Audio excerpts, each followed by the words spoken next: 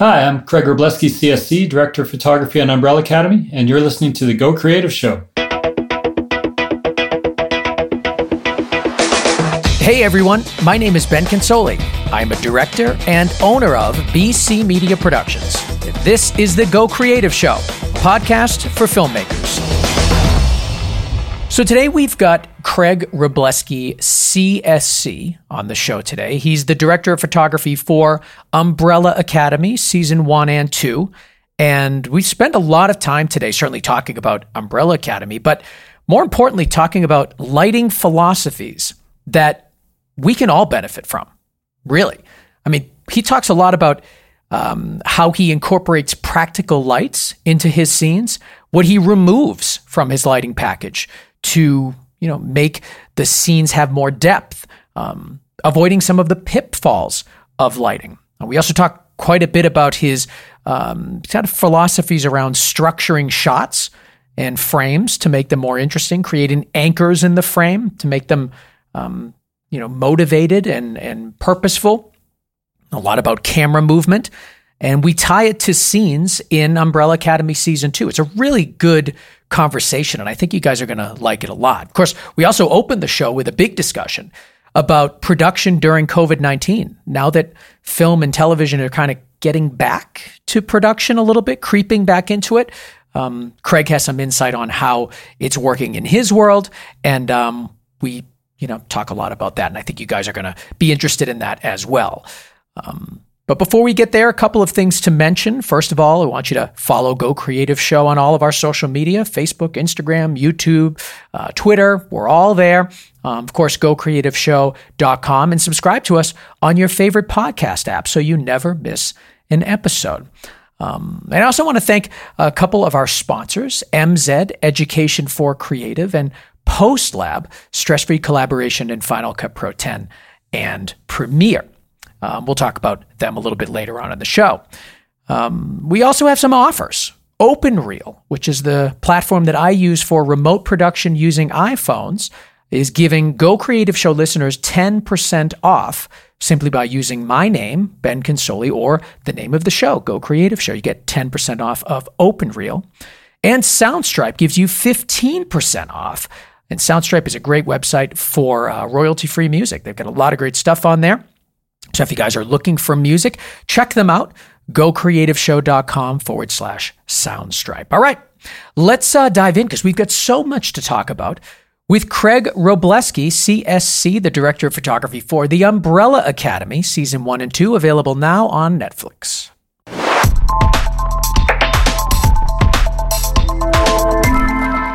So I'm here with Craig Wrobleski, the Director of Photography for Umbrella Academy, Season 2, and so happy to have you on because you have some Boston ties, which make me very happy whenever we have people with Boston ties. So welcome to the show, Craig. Hey, thanks for having me, Ben. I guess you've been a long time listener, so it's great to finally meet you, and thanks for having me on. I always forget how long the show has been going on. Like it still feels new to me because it's very much a side project. As people know, I have a production company, and that's what I do for my income, for my life. And I have this kind of on the side, but I think we're in like our 7th year or something like that of the Go Creative Show. So it's always so nice when I hear that people that are coming on have heard the show before and listened to it. It's really great. Yeah, it's a great show, and to keep up the good work. I hope we keep that stretch running on this one. I do too. I mean, I don't not want to do the show. And actually, it's perfect timing now. Or at least up till now. Production's starting to open up again in Boston, so it's not as restrictive as it was. But in the real dog days of the quarantine, my God, the podcast was like the only thing keeping me sane. I'm sure it was the same for you. I mean, you must have been doing interviews throughout that whole time too. Yeah, I spent a lot of time staring at my computer screen, talking to people. It's been great, though. I mean, it's we're all so busy all the time. It's so nice to have the opportunity to do this. And, it's also great. I did some really fun podcasts with students and things, where you get to sort of reach out to people that you normally either wouldn't have time or, the ability to reach to. So it's great. It's been fun. Yeah. What is life like for you now? I know that production's starting to open up again. You're seeing, I saw Fargo is back. They're back finishing up their latest season. I know a lot of other shows are picking up again. What are you seeing? It's definitely, it feels like the world is sort of creaking back into motion. I shot a commercial last week, which was my first sort of COVID shooting. And it went really well. I mean, there's a lot to think about that you didn't have to think about before. Definitely, there's a lot of things that are, used to be unconscious that you now have to be very conscious of. I'm a pretty, to the crew's detriment, sometimes hands-on DP. So I need to be a little less hands-on now. I can't be touching everything and moving things around as much as I used to. And the thing that gives me hope is that film crews are always A, very adaptable, and B, they're always a group of people that look after each other. In order for production to work well, everybody has to look after each other. So on that front, it works really well because the crew's like, okay, well, this is just now something we have to deal with. I mean, problem solving is one of their skill sets. So they just sort of deal with it as a problem they need to fix. And then they just look after each other and protect each other. And it was a good couple of days of shooting. It was kind of reassuring to know that you can actually do it because, if you listen to the news too much, you start to think that everything's impossible. Yep. What were some of the more interesting changes that you had to make? On set, the biggest communication is surprisingly difficult with masks on. You realize a few things, when you start working in a COVID world. The things that you just, like I said, took for granted or was subconscious or unconscious that all of a sudden become part of it, like communicating with a crew from a distance when you have a mask on, not just because of, the sound being a little muddy, but also just you realize how much you sort of lip read subconsciously, like how much we communicate via lip reading, even if we don't necessarily know we're lip reading. So communication is critical. I'm looking at various options moving forward about wearing a headset full time, which I'd never done before. Just trying to figure out how to communicate effectively with a crew. And I also realized that it's really important that a production is adequately staffed so that you can have people dedicated to their roles in a very distinct way, because there isn't, it used to be that, you could pitch in and help out if someone was shorthanded, but now it's just not good for everybody to be touching everybody else's stuff. So, it's critical that the roles are really defined and that everyone, that's part of the pod system they're talking about, is that everything is clearly defined and everyone is kind of dedicated to the work they need to do with the equipment they need to do it with. And I feel like it'll work. But, that was the biggest thing, was communication, and just that sort of, you have to kind of squelch your muscle memory a little bit, because everyone has muscle memory about how to do things on set. And you just need to think twice a little bit before doing some of the things we would normally do, just in the interest of keeping everybody safe. I wanted to talk to you about staffing, because part of what at least we have to do here in the non-union commercial world in Boston is do more with less. So we have a lot less people. Now, obviously, in the union world, there are more restrictions about how many people you need per department, but what kind of changes have you seen? Well, the commercial I did was fairly small. I mean, I don't know, the crew size was maybe 30 people or something. So it wasn't, the sort of scale that we're looking at on something like Umbrella Academy. But the big thing is that, I think everyone just has to understand that this is going to take a little more time, and this is going to take maybe a little more people. And also because of the pod system and the kind of structure that has to be put on it, there might be some duplicating roles. You might have to have for example, a set dresser that is in the pod that is involved closest to the cast. You might have to have a set dresser that is involved with the camera team or the lighting and grip team. You might have to duplicate roles. Same with like props people. There might need to be a props person that is sort of with the cast on set, and there's a props person that maybe has to be offset. Just there's that sort of dividing line between offset and onset that seems to be creating a bit of the division in the labor. And I think that'll be, obviously this is things that we just need to get on its feet, and we need to start working this out. I think everyone has a really good grasp on it theoretically, but until you kind of put it into action on a set, I think it's still somewhat hypothetical. But I think the processes that everyone has put in place are really strong, and everyone's put a great deal of thought into this. So I'm confident that it'll work. And I think it's just that acceptance that, it's going to take a little more time, and it's going to perhaps have some duplication of personnel and, maybe slightly larger crew. Or, in lieu of that, if the budget's not there to accommodate that, then there needs to be the demands need to be scaled appropriately. It's not like we can do, for example, on the feature that I was on in Boston that was shut down, Shrine, we had a quite large third act crowd scene. I think at the end we had maybe 400 extras or something. And we shot it before we got shut down. And now if we had to go back and shoot that scene, I can't even imagine how we would do it. It would require a major rethink. So I think luckily the film business is full of very smart people. So I think we can figure it out, but it's going to be a process. And it starts at creative, I think. Like, the creative's got to change. Scripts have got to change, and creative has to change in order to accommodate the new landscape for production. Yeah, I think the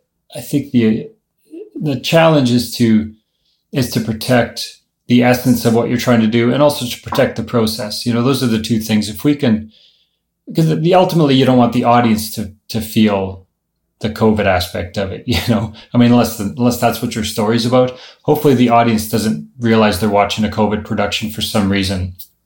And, we're trying to, trying to preserve intimacy in scenes, trying to preserve the relationships in terms of physical distance. Those are the sort of challenges to keep the frames together and keep the story together in a cohesive way that is invisible to the audience about what we had to go through on the COVID front to make it work.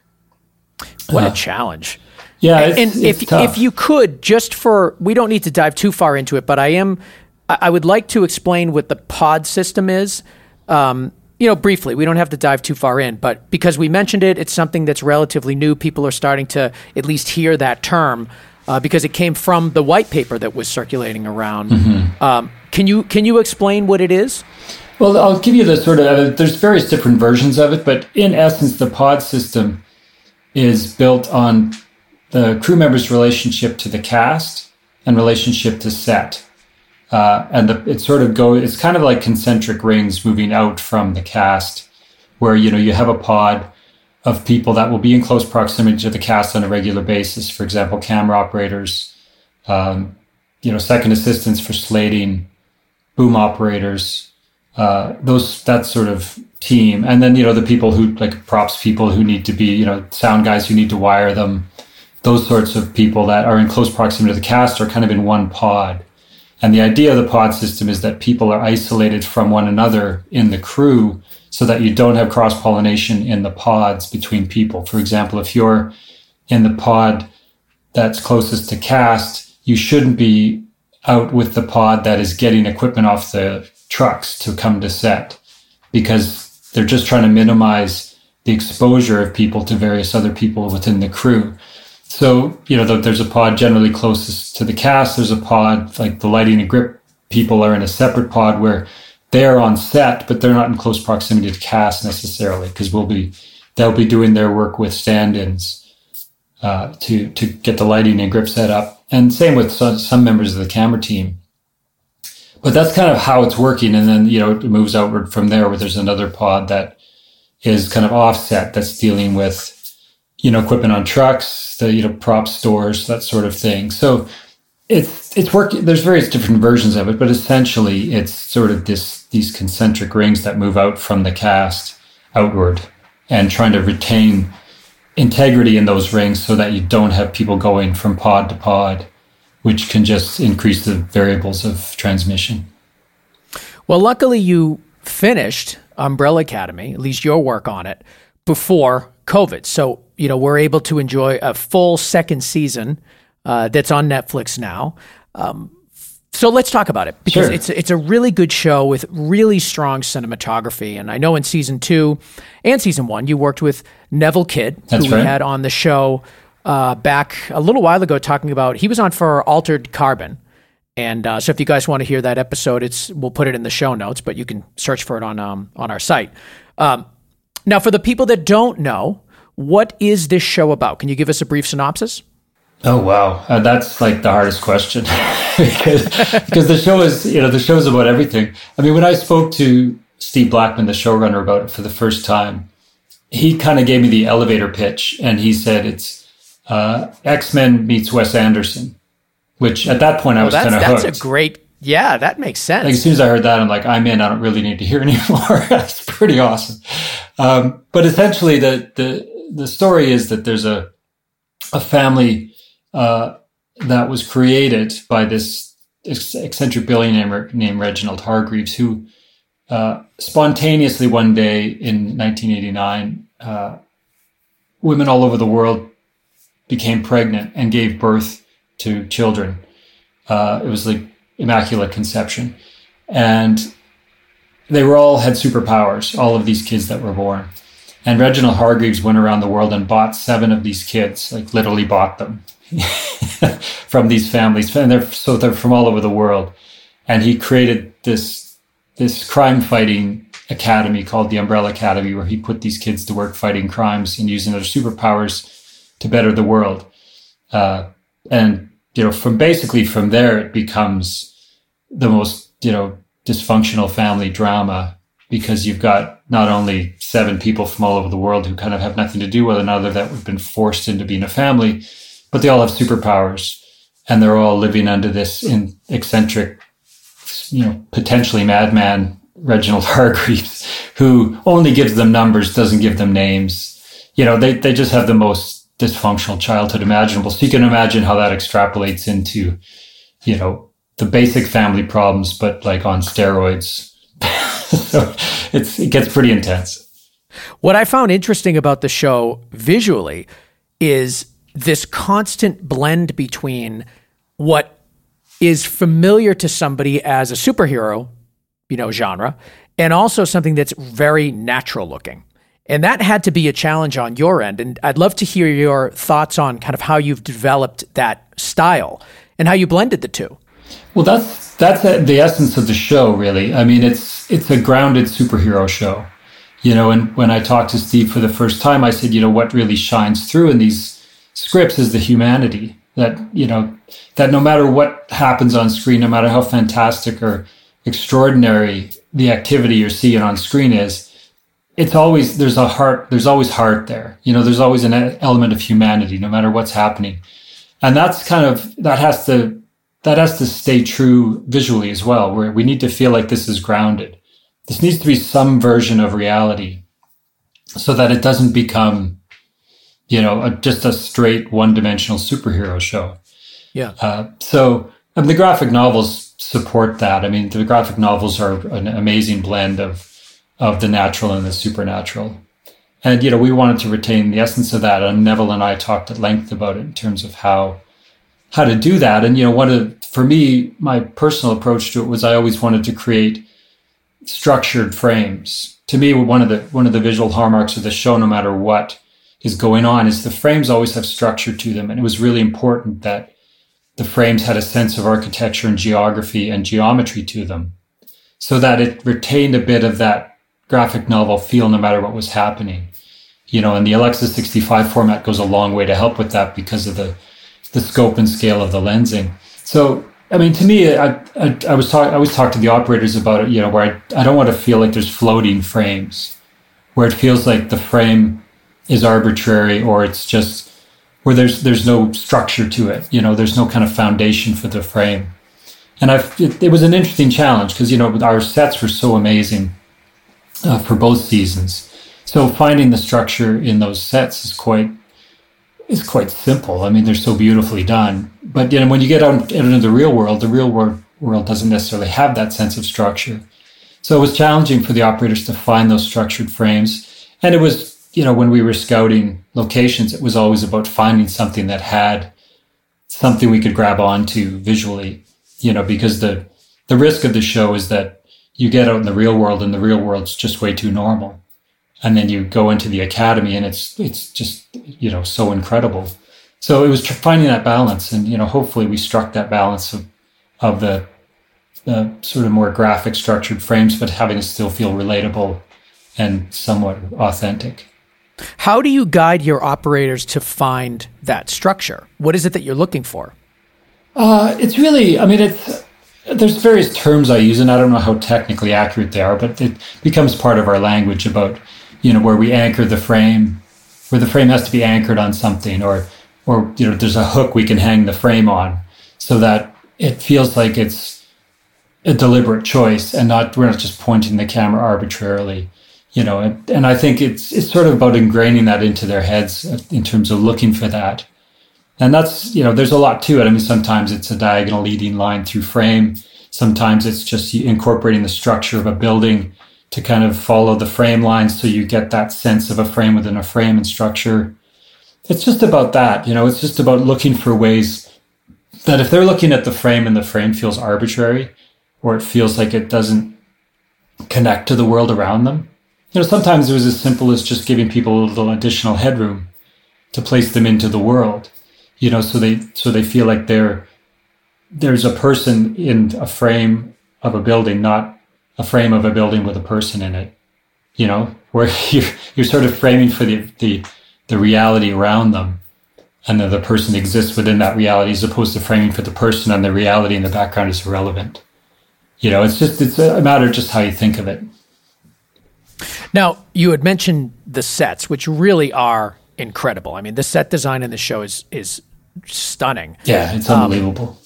So you have the luxury of having beautiful sets, but you still have to find that structure. And I'm curious, how involved were you in the construction of the set? Were you involved at all trying to develop and maybe, give the set designers and production designers some thoughts about what kind of anchors, what kind of structure you were looking for?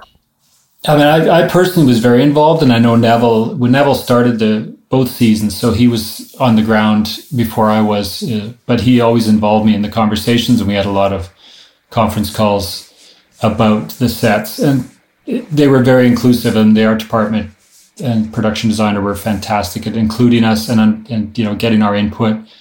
And, it's really important because the show has to have a consistent vocabulary, and everything is important, and then if you're out scouting and you find a practical building, then it's about how it's dressed and how it's built so that it still feels like part of our world.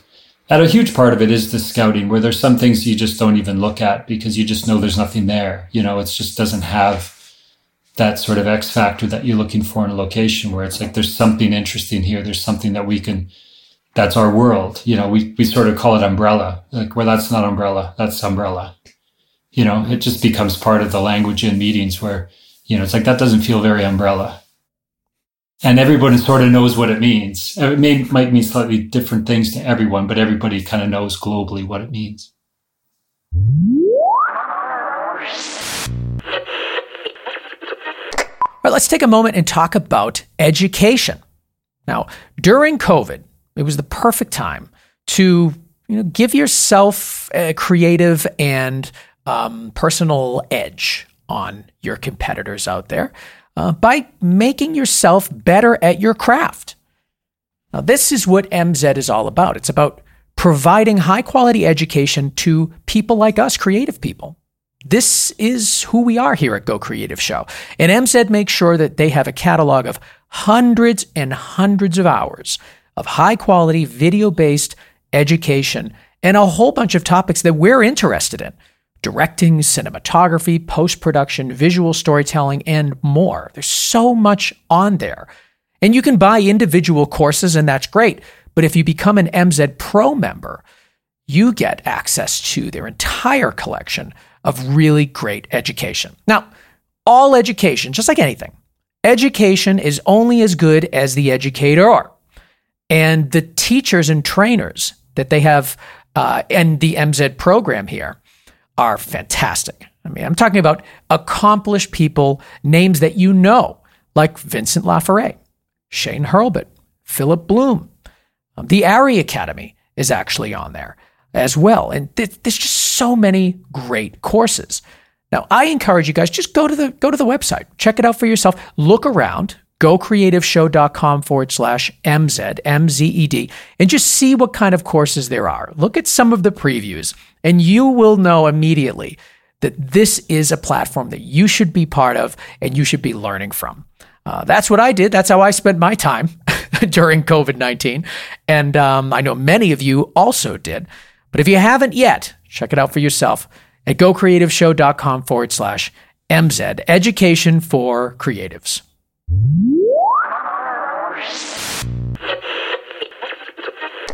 Talk to me about the differences between season 1 and season 2. I mean, season 2 takes place, for the most part, in the 60s. But what are some of the visual differences that you put into season 2 that weren't in season 1?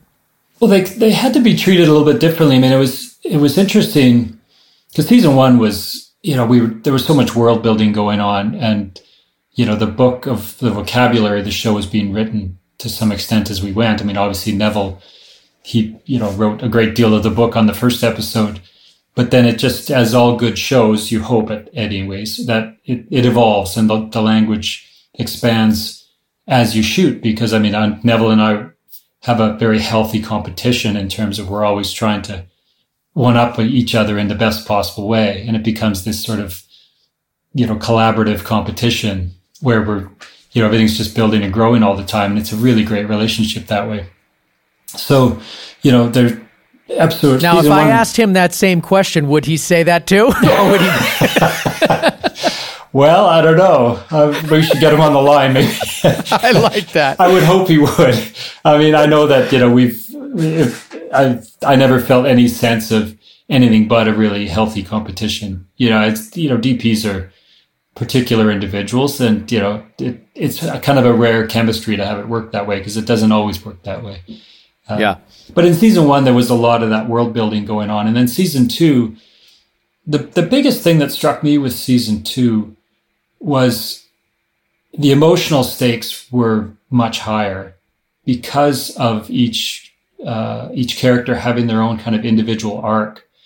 Because of the way Steve had structured the story, where because of the disruption of the timeline, they all landed in Dallas at different times, that they all had built their own lives. So by the time they all get back together, they've all had these individual experiences. And each one went on a very definite emotional journey within that experience. So the emotional content and the emotional stakes in season 2 were much higher because of that individual experience that everyone was having. I mean, season 1, there was emotional stakes with the family and the integration of the family and how they were just not getting along, and those sorts of family struggles. But this was individual struggles and individual arcs that had to be looked after visually, and I really enjoyed it because it really gave the season so much depth and so much interest as a cinematographer trying to visualize those emotional journeys. But the biggest thing for me was that I talked earlier about things being umbrella. In season 1, there was definitely umbrella lenses, where we would use very wide lenses and, get that very sort of distorted,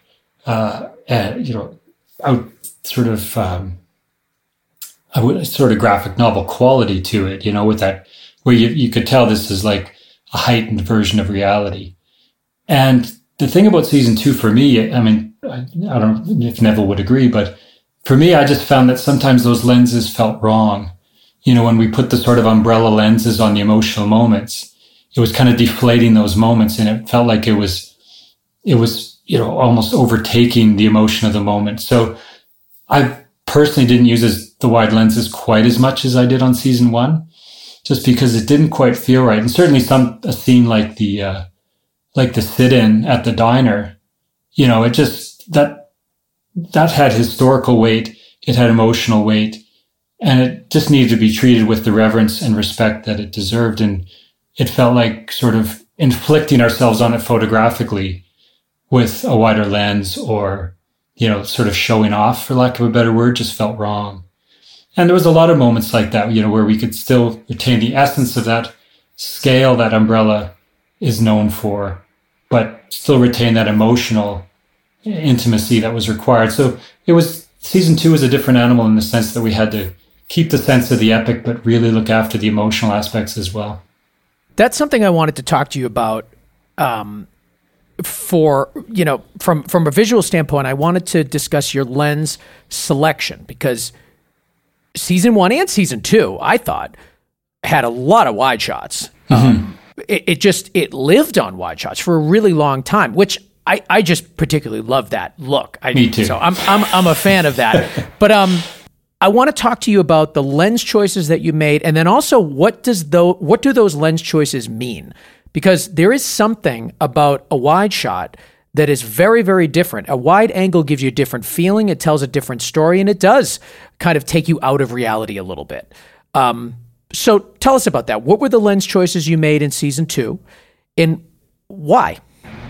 Well, I should start the conversation by talking about the Alexa 65 and how it alters our perception of optics as cinematographers. I mean, basically, because of you're shooting a larger sensor, you can essentially you're essentially shooting longer lenses that are giving you wider field of view. So example, like a 40 mil becomes like a 32 mil. So if you put a 40 on the camera, you're getting the 32 mil field of view, but you're getting the optical attributes of a 40 mil, where you're getting that compression on a 40 mil and you're getting that flat field of view. And that extends down the line. Like even if you shoot a 25, that becomes the field of view of about an 18, but you're still getting that flat field of view of a 25. So you can use wide lenses, and this is one of the things I really love about large format sensors, is you can use wide lenses, but you don't feel the lens. You know, you can get that immersive, epic quality of a wide lens. Like you can shoot a close-up of somebody on a 25 and feel their surroundings and get that beautiful fall off that you'd get from a 25. But you've got the field of view of an 18 that's showing you so much of the world, but it's flat, so you can shoot a close-up of somebody and not be distorting their features. Like it's kind of like how the eye sees. You know, I mean, we have very wide field of vision, but it's not fisheye and distorted on the edges. So the way we take in the world is a lot like the way the Alexa 65 takes in the world, where you really get a sense of the surroundings, but you don't feel like it's a photographic or an optical trick that's being played on the audience. You're just presenting it to them in a very natural way. I mean, there's times when you're moving the Alexa 65 with like a 25 or even a 29 on it past an object, and it feels just like human vision. It feels like you're walking past the object. It's kind of like 3D, but better because it's 3D without feeling affected. I love it. I mean, I love moving the camera with these wide lenses on because it just feels so real, and it feels like you're carrying the audience through the story, and it feels like you're just walking with them through the story. So that's kind of... And I think a lot of our audience can relate, whether they use the Alexa 65 or not. I haven't, but I can relate in the sense of that difference between a Super 35 and a full frame. Mm-hmm. Like I think a lot of people listening now can have had that experience where they really see the benefits.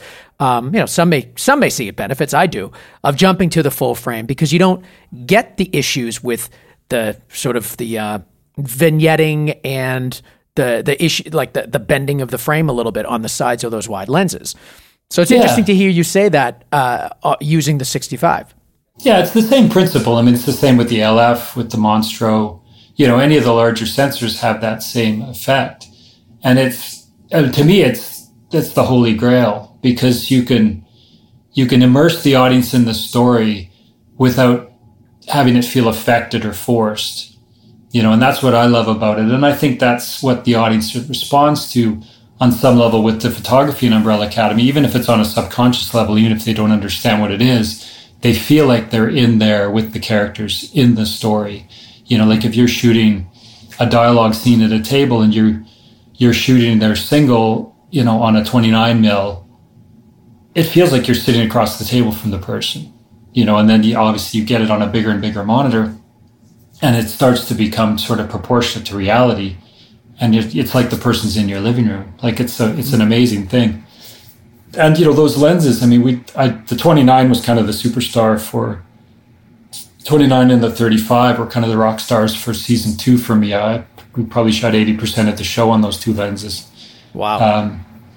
And it's just, because of the nature of the way we shoot, we can move the camera around so we can build a wide shot into a close up, using a crane or steady cam. It's all about kind of carrying the audience through the story. And but to answer your question about what the lenses mean, I mean, we shoot so much on the wide end, that when we do go long, for whatever reason, it's sort of, it means something, which is what I love about lensing.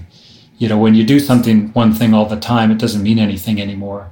Whereas if you, keep your powder dry on certain tools and then you bring them out and you fire them off, it's like gets people's attention, And, I think the camera's a very precise tool, and I like to use it very specifically and very deliberately because the audience has a subconscious relationship with imagery. They've absorbed so much of it over the years watching movies and TV shows that they kind of understand the language on a subconscious level, and they know what things mean on a subconscious level.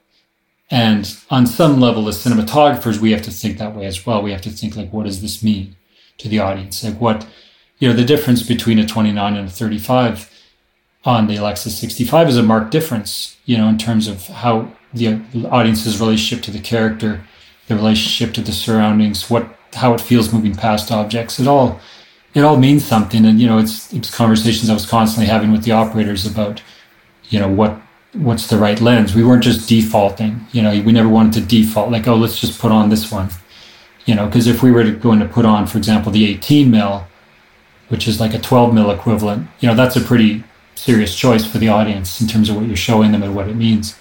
So everything had to be very well considered. Something else that was very purposeful that I saw is your camera movement. It always felt like every shot that you had was never a throwaway. It was like it really was purposeful, meaningful, well-crafted, structured, like you mentioned earlier in the show, particularly with camera movement. And one scene in particular is just that opening. Well, it's not the very beginning of episode 6, season 2, but it's within the first couple of minutes. But it's when you are revealing the beauty salon from the clock and you kind of pull out it. And like you said, the same lens, same shot, you're getting close-ups, 2 shots, wide shots. Everything is happening all because of the way that you move that camera. And that's just one example of many. So can you talk to me about your kind of philosophy around camera movement? Well, I'm a huge fan of revelation in camera movement.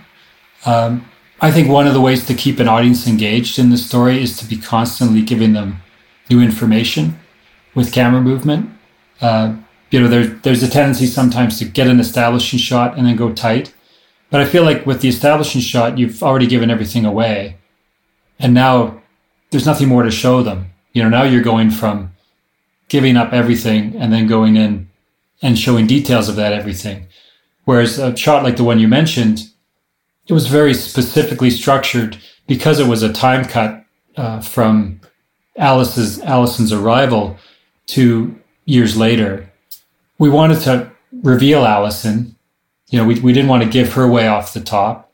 We wanted to use the radio and the posters on the wall to help sell the time cut so that the audience knows that we're in a different time frame. I mean, not everyone's going to pick up those little minutiae, but, the choice of the song, the choice of the posters on the wall, and seeing that salon in a different way than we saw it in the previous scene. In the previous scene, it was late at night. It was kind of closed down. This is like in full swing. Everything's going on. We wanted to have an energy. So Ellen Kiris and I, the director, talked very specifically about what the revelations were in that shot and how that shot would evolve and bring the audience from the past into what was now our current time in a way that gave them new information all the time. And then, we land on the dustpan. We see someone sweeping up dust. We don't know who it is. We come up, oh, it's Allison. Now she works there, and you're giving the audience these clues along the way, and they can connect the dots. And they can be like, oh, because I always watch the show with my wife, and I always love seeing her reaction to those kind of shots because there's this sort of aha moment. And she's like, oh, Allison works there now. And I kind of go, yes, it worked, because I think revelation is an incredibly powerful tool in camera movement. And Fortunately for us, Umbrella Academy is a show that embraces that. I mean, not every show has the patience or the will to do that kind of shot that, takes a bit of time to evolve and to resolve itself.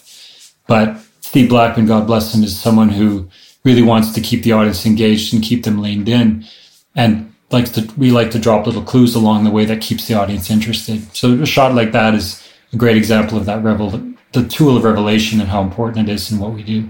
Now, season 2 takes place in the 1960s. And what are some of the things that you did, from the lens selection to lighting to even, shot development, to help support this time period? Well, the one thing that Gautam Pinto is our DIT, who's just a genius. And we were always talking about, we were sort of policing each other to keep things from feeling too contemporary. There's a very contemporary style of photography, where the light is very soft and it's very modeled and it's very photographic, I guess, for lack of a better term. And we were very tight about policing each other. And, for example, in the diner, sometimes if you throw up a big, book light, soft light, it just feels too contemporary. It doesn't feel real. And I really wanted to sort of immerse the audience into this world of the 60s and not feel like we were bringing a modern take on the 60s. And that extended to the LUT that was created for the show as well, where it had that, it rendered the colors in a way that was more evocative of that era, where we didn't have the really contemporary snappy colors of, what would be like a modern film stock or digital camera. We wanted to adhere more to those, pastel-y tones, it's that the sky kind of skewed towards a pastel tone. Obviously, the wardrobe played a huge role in that, and the production design in incorporating those tones and keeping us from those strong primary contemporary colors and really embracing. I mean, there's such great tones in the 60s, all those colors that you just don't see anymore. I don't know where they found that swatch book, but it was just, they sort of threw it away after the 60s, which is a bit tragic because there's some beautiful colors in there. And, the combination of the LUT, the 65's color science is fantastic. And the LUT and the design and the wardrobe really kind of put it in the pocket. And then it was up to us to not sort of be overly contemporary with how it was photographed, so that it didn't feel like I just never wanted to feel like there was a camera shooting this. I wanted to feel like you were just being presented this world in an inobtrusive way, but still in an interesting way. Obviously, inobtrusive isn't exactly the right word for Umbrella Academy's camera work, but hopefully it doesn't ever overwhelm the story and overtake it. That's the goal.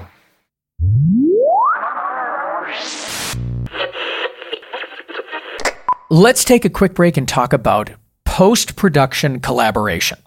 Now, I am a Final Cut Pro 10 user, as all of you guys know, but what I'm about to tell you works for Final Cut Pro and also Premiere. So all of you Premiere editors can use what I'm about to tell you right now.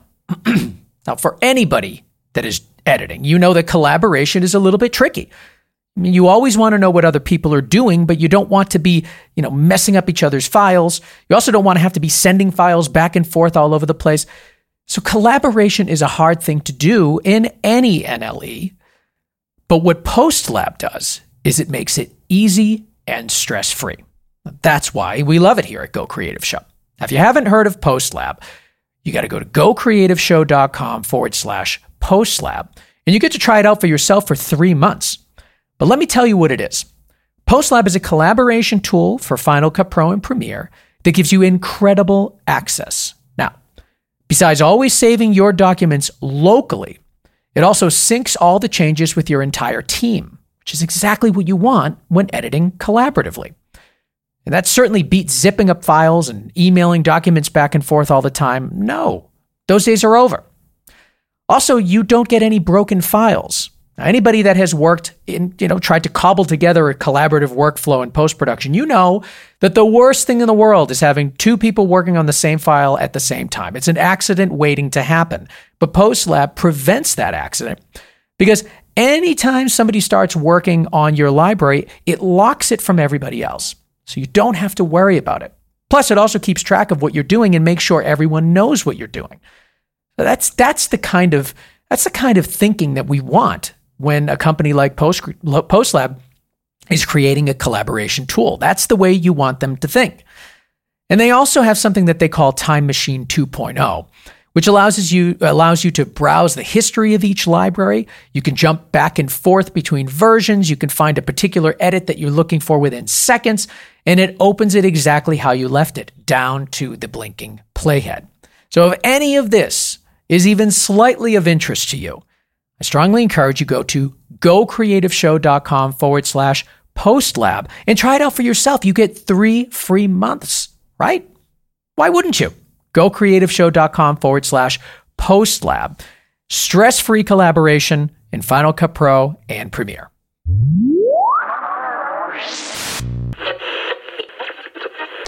You introduced a lot of different colors in your lighting as well. I mean, certainly there's colors in the wardrobe and the set design and all of that, but you introduced a lot of pops of colors through light, whether it be neon lights that were thrown into the set, having your practicals be extraordinarily warm at times, having really, really like overly blue light coming through windows.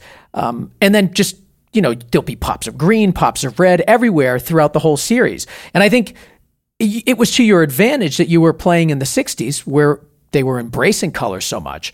But at the same time, it's hard to do that because a lot of those heavy, deeply saturated colors are indicative of kind of our time now.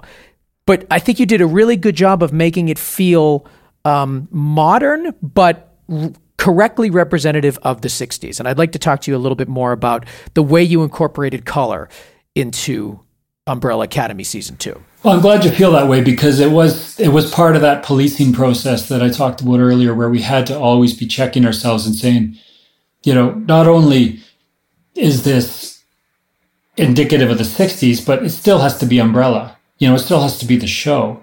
And part of the signature of the show is exactly what you said, those punches of color, the very warm practicals, the strong light coming in from outside the rooms, it's coming through smoke, those sorts of things. It's all part of the language of the show. And we can't just throw that language away for Season 2. We have to bring a modified version of that language into Season 2 and adapt it to the 60s so that it still feels evocative of the era, but it also feels evocative of the show, which is very important. You can't just expect the audience to turn it on and, we still want them to know it's Umbrella. As soon as you turn it on, we want them to know that this is Umbrella Academy. So, it was an important part of it. And I was thinking of a scene like the bingo hall where the handler and Lila are playing bingo. That was a great example where the Astera tubes, which are, I don't want to plug the product, but those, programmable. I'll plug it. Who cares? I always talk about how great the Astera tubes are. They were incredible. Like they were a game changer for us to do a period show where there's so many fluorescent fixtures. The 60s was when fluorescent light was coming into its own. So fluorescents were part of the language big time in the 60s. And the thought of doing a period show where we're, gelling tubes, replacing tubes, rewiring vintage fixtures to take tubes, like, oh my God, it'd been a nightmare. But this was great because we could just take the blank fixture, throw the Astera tubes in it, and John Godet, our gaffer, could just control it, from his iPad and give us whatever tone we want. And the bingo scene is a great example of that, where we not only could we put the tubes in any pattern we want, and we kind of created this staggered pattern of 4-foot tubes, we could put any color we want in there. And I just thought the idea of this handler and Lila in this sort of sickly green fluorescent world, like she's so about how she looks and where she, everything is so put together in her environment. To be in this gnarly, smoky room under these green fluorescents playing bingo just seemed like such a good fit. And it was still just, very much the show where you can incorporate those tones and, between the colors of the room, and then we had tungsten punches of light and all of these great wardrobe elements combined with these green fluorescents just created a frame that was very Umbrella, but still very 60s, because you get that sort of uncorrected, like back in the day when you shot film and you get these uncorrected fluorescents and everything kind of goes green. You see it like all the President's Men and all this stuff, like all these great, I would always love that. And I kind of miss that shooting digital where you can't get that kind of funky green tone out of a fluorescent. So I was talking to the gaffer and I said, I just want this to feel like we're shooting on film under uncorrected fluorescents. So it's got that gnarly vibe, and he was like playing around with it, and he got to a really good place with it. You know, and that's a great example of how we can use color in a way that's integrated. And we always try to use color in ways that's integrated. You know, I mean, it's season 1, we had a little more liberty to create, you know, there's that alleyway in season 1 that we lit with, you know, greens and really strong blue moonlight, you know, very graphic novel. But this felt like it needed to be a bit more grounded. So we were always trying to find a way to I mean, justify is not the right word, because you don't really need, I mean, Neville would always say, yeah, look, there's a talking chimp. We don't need to justify, you know, which was always his line, which I thought was a great one. So, you know, justification is not the right word. It was just more making it feel like it was correct for the scene and correct for the tone and correct for the show. Another scene that I absolutely loved in episode 6, I've had 3 scenes on my list here that I wanted to mention, and you've already just naturally brought up 2, which makes me so happy. The bingo scene was one for sure. But I loved the Tiki Lounge in episode 6. Like that, I was just obsessed with that set. And I think it really is indicative of the entire series in that it is loaded with practical lights. I can't think of another show that is using so many practical lights. It's just constant and exposing the light fixtures. Like in the Tiki scene, you have that big, huge light source on the top, the big circular light above the table. And I think it's so clearly the source of light for, you know, that overhead light, and you're just exposing it as a light fixture. And I just love that. I love the way that you guys use practicals and expose them and just let them be seen. And I want to talk to you a little bit more about the decision to do that. And what does that mean to your lights that are offset when you have so many onset that the viewer can see? Because as a viewer, when you see so many practicals, you kind of get a sense of what everyone's face should look like. And are you pigeonholing yourself a little bit by having so many practicals? Well, again, like everything, it's a fine balance. I mean, I think, you know, part of the grounded feel of the show is feeling like you're in a room where there are light sources, and those light sources, as you said, would be interacting with the faces in a certain way. And when you honor that, it kind of integrates things. You know, I mean, like I said, there's a kind of a modern style of photography where, you know, regardless of what is going on in the room, there's like a 12 by soft light that's giving them perfectly modeled, you know, portrait photographic lighting on their face. And it always feels to me disconnected. It feels like then you've lit the background and you lit the foreground, and the two aren't necessarily in the same world. And we wanted to you know, I personally wanted to stay away from that. So it felt like these people were just in this room, and the practicals play a huge role. And the Tiki Lounge is a great example of that. I mean, that set is a triumph for the art department. Like, I think they emptied Canada of bamboo to build that set. Like, honestly, I could not, like, we had so many meetings and conversations about it. And, you know, and they were so excited about it. And, you know, I think, you know, people of a certain age like myself, we remember that time in the 70s when there's sort of, you know, cultural appropriation was a restaurant theme where, you know, you take like sort of the most stereotypical version of a place and turn it into a restaurant. And Tiki Lounges were part of it. And, you know, the set was remarkable. Like, the fact that it had to be taken down just broke my heart. Because I said, we got to have the wrap party in here. Like, this is like the best room. And when I walked in there, at least the scene lasted a while. Oh, yeah. Well, it was an investment. We knew we were going to be in there for a while. So yeah. But when I walked in, it was one of the highlights of the season for me, because Umbrella Academy is a show that has an incredible team, and they are all in and they're up for anything. And, you know, no idea is too crazy or too out there. And when Steve said Tiki Lounge, they just went all in, and the set was just incredible. Like, you know, the reality is you couldn't actually capture the full essence of that set photographically unless you were to literally like go do like a mini documentary on it, because the details and the textures and everything were so phenomenal. But it was a huge undertaking, you know, to choose all the practicals was a big part of it. You know, getting the right mix of tones, because the reality is all that bamboo, it could just end up being a sort of a brown wash if you're not careful. The choices of shapes, like creating the circular windows, was a very deliberate choice to differentiate it from the building that it's supposed to be in. So it feels like this bizarre world they've created within this building. The overhead source, over the table, was probably the most talked about light fixture of the season. Like the number of meetings and conversations, and that was all fabricated. That was all sky panels up there, and we built that light source because I knew we had a huge page count to do in there, and I knew we wanted to be able to get shots and not set, not just spend time moving the cameras around, moving the lights around. It was just about getting as much coverage as we could to make that scene really, really sing as much as it could. So the idea was to create a light source that could be very flexible. And essentially, we did very little else in that room for the dialogue other than kind of shape that. It had individual sky panels in it that we could shut off so we could, have it be more of a key source from one side and more fill on the other side, and just kind of dance those lights around. And originally everyone was like, well, can't we just do something? And I'm like, no, this is the light source for this room.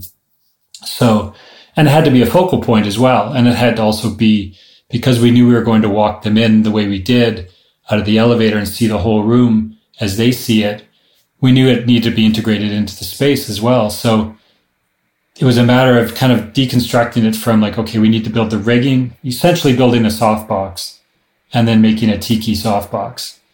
And I was insistent that it be round because they were like, no, a square would be so much easier. I'm like, no, it has to be round. If it's square, it's not going to fit in that room. Like, it's just going to look wrong. It'll look like a light source if we don't make it circular. So again, everybody was like, oh, fine. And they figured out how to do it and welded the custom frame for it. And then the guys built the bamboo around it, and then they put all the thatching. It was an incredible undertaking just to get that one light source built. And then, of course, it's, on chain motors so we can raise and lower it. But the tiki scene was a great example of just how much discussion had to take place in regards to the light fixtures, how they integrated into the room, and in this case, how they lit the cast, because really we didn't do much else in that room other than, I think we might have moved a little fill light around here and there and maybe used some nets to shape the overhead source. But really, it went so smoothly in there. And as you can see from the scene, we got a ton of coverage, and it really just sings and snaps along and has the energy that it should have. And, I'm really proud of that sequence. And I just love that room. It's so amazing. You mentioned something a couple minutes ago about trying to avoid a brown wash with so much bamboo. Talk to me a little bit more about that. What are you trying to avoid in scenes like this, where you have so many practical lights? You get a big overhead light, and you still need to create depth in the scene. What are some of the things you are maybe removing from a lighting standpoint to make the shot more interesting? Or what are things that you're avoiding so that things don't seem flat? Well, a huge part of it is the Alexa 65, the color depth on that camera is remarkable. Like, you can dig into nuances of tones that more so than any other camera I've worked with, just by virtue of the sensor size and the photo sites and the color science. It's just a remarkable tool that way. So I knew that ultimately, even with the fall off of the Alexa 65, just with the resolution of the camera, I knew it would dig into the background details. So it would never become just a blur. The risk is that it just becomes sort of this one-dimensional blur of, gauzy tones that don't really mean anything. So I knew we could, with our lensing, given that we use wider lenses, I knew we could retain the texture in the backgrounds. And then it was just about getting enough counterpoint in the lighting in terms of tonalities that the brown sort of became the canvas, and then we painted on top of the canvas with, lighting the foliage. Like, lighting that foliage was my obsession. Like, it was just, I was driving the guys crazy because it was so particular how you had to light the foliage, all the fake plants, so that you got, little highlights, but it wasn't too much. It wasn't too green. Anyways, I was driving them crazy, but it's all about just building enough color contrast in there so that there's visual interest and separation without having to throw up endless backlights and, just getting too much, having to feel too lit. You still want it to feel like a real room, but just creating that separation through color contrast and really embracing the nuance of the tones that the 65 can create. Like, for example, the hanging blue balls, we wanted to get a very specific tone of blue for those. So it wasn't just a primary blue, because that, again, it's not the 60s to feel that like really strong primary, sort of just kind of photographic blue. We want it to be like an in-between tone, because I love in-between tones. I love things that aren't primaries. I love secondary and tertiary colors. So we played with those fixtures to get just that shade of blue that felt like a 60s blue. It wasn't like a robin's egg blue. It wasn't a sky blue. It was like some weird tone that someone had invented and then threw out the paint chip after the 60s. I love that. So just really embracing color, making sure that nothing is flat, making sure you have a lot of dimension in there. Kind of the golden rules, but I think having to do it with so many light sources in a scene that big that you live in for such a long time is especially on a 360 set like that, where we knew we'd be seeing every inch of that set in coverage. We're going to be seeing the entire room. When we're looking at the plans, making sure that there was visual interest all the way around the table.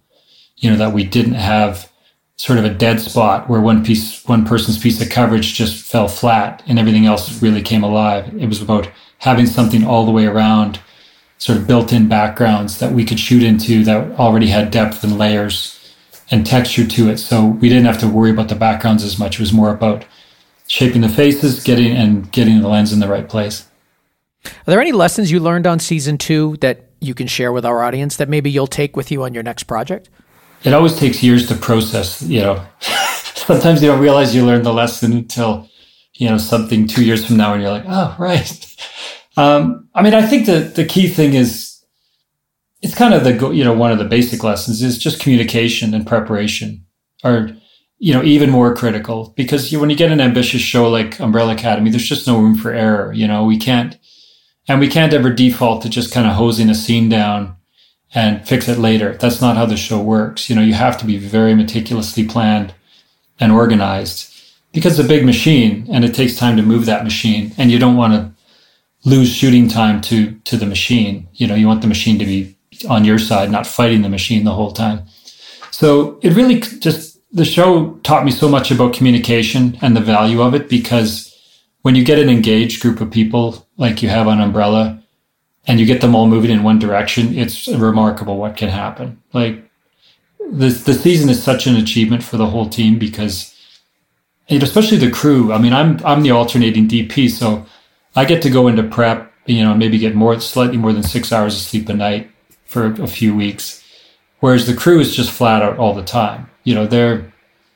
I come back slightly refreshed after 3 weeks of prep, and I'm like, hey, and I'm full energy, and they're just like, oh God, I'm like, you have no idea what we've been through, and it's so, having that. We've been up all night making that goddamn round light that you absolutely insisted on, Craig.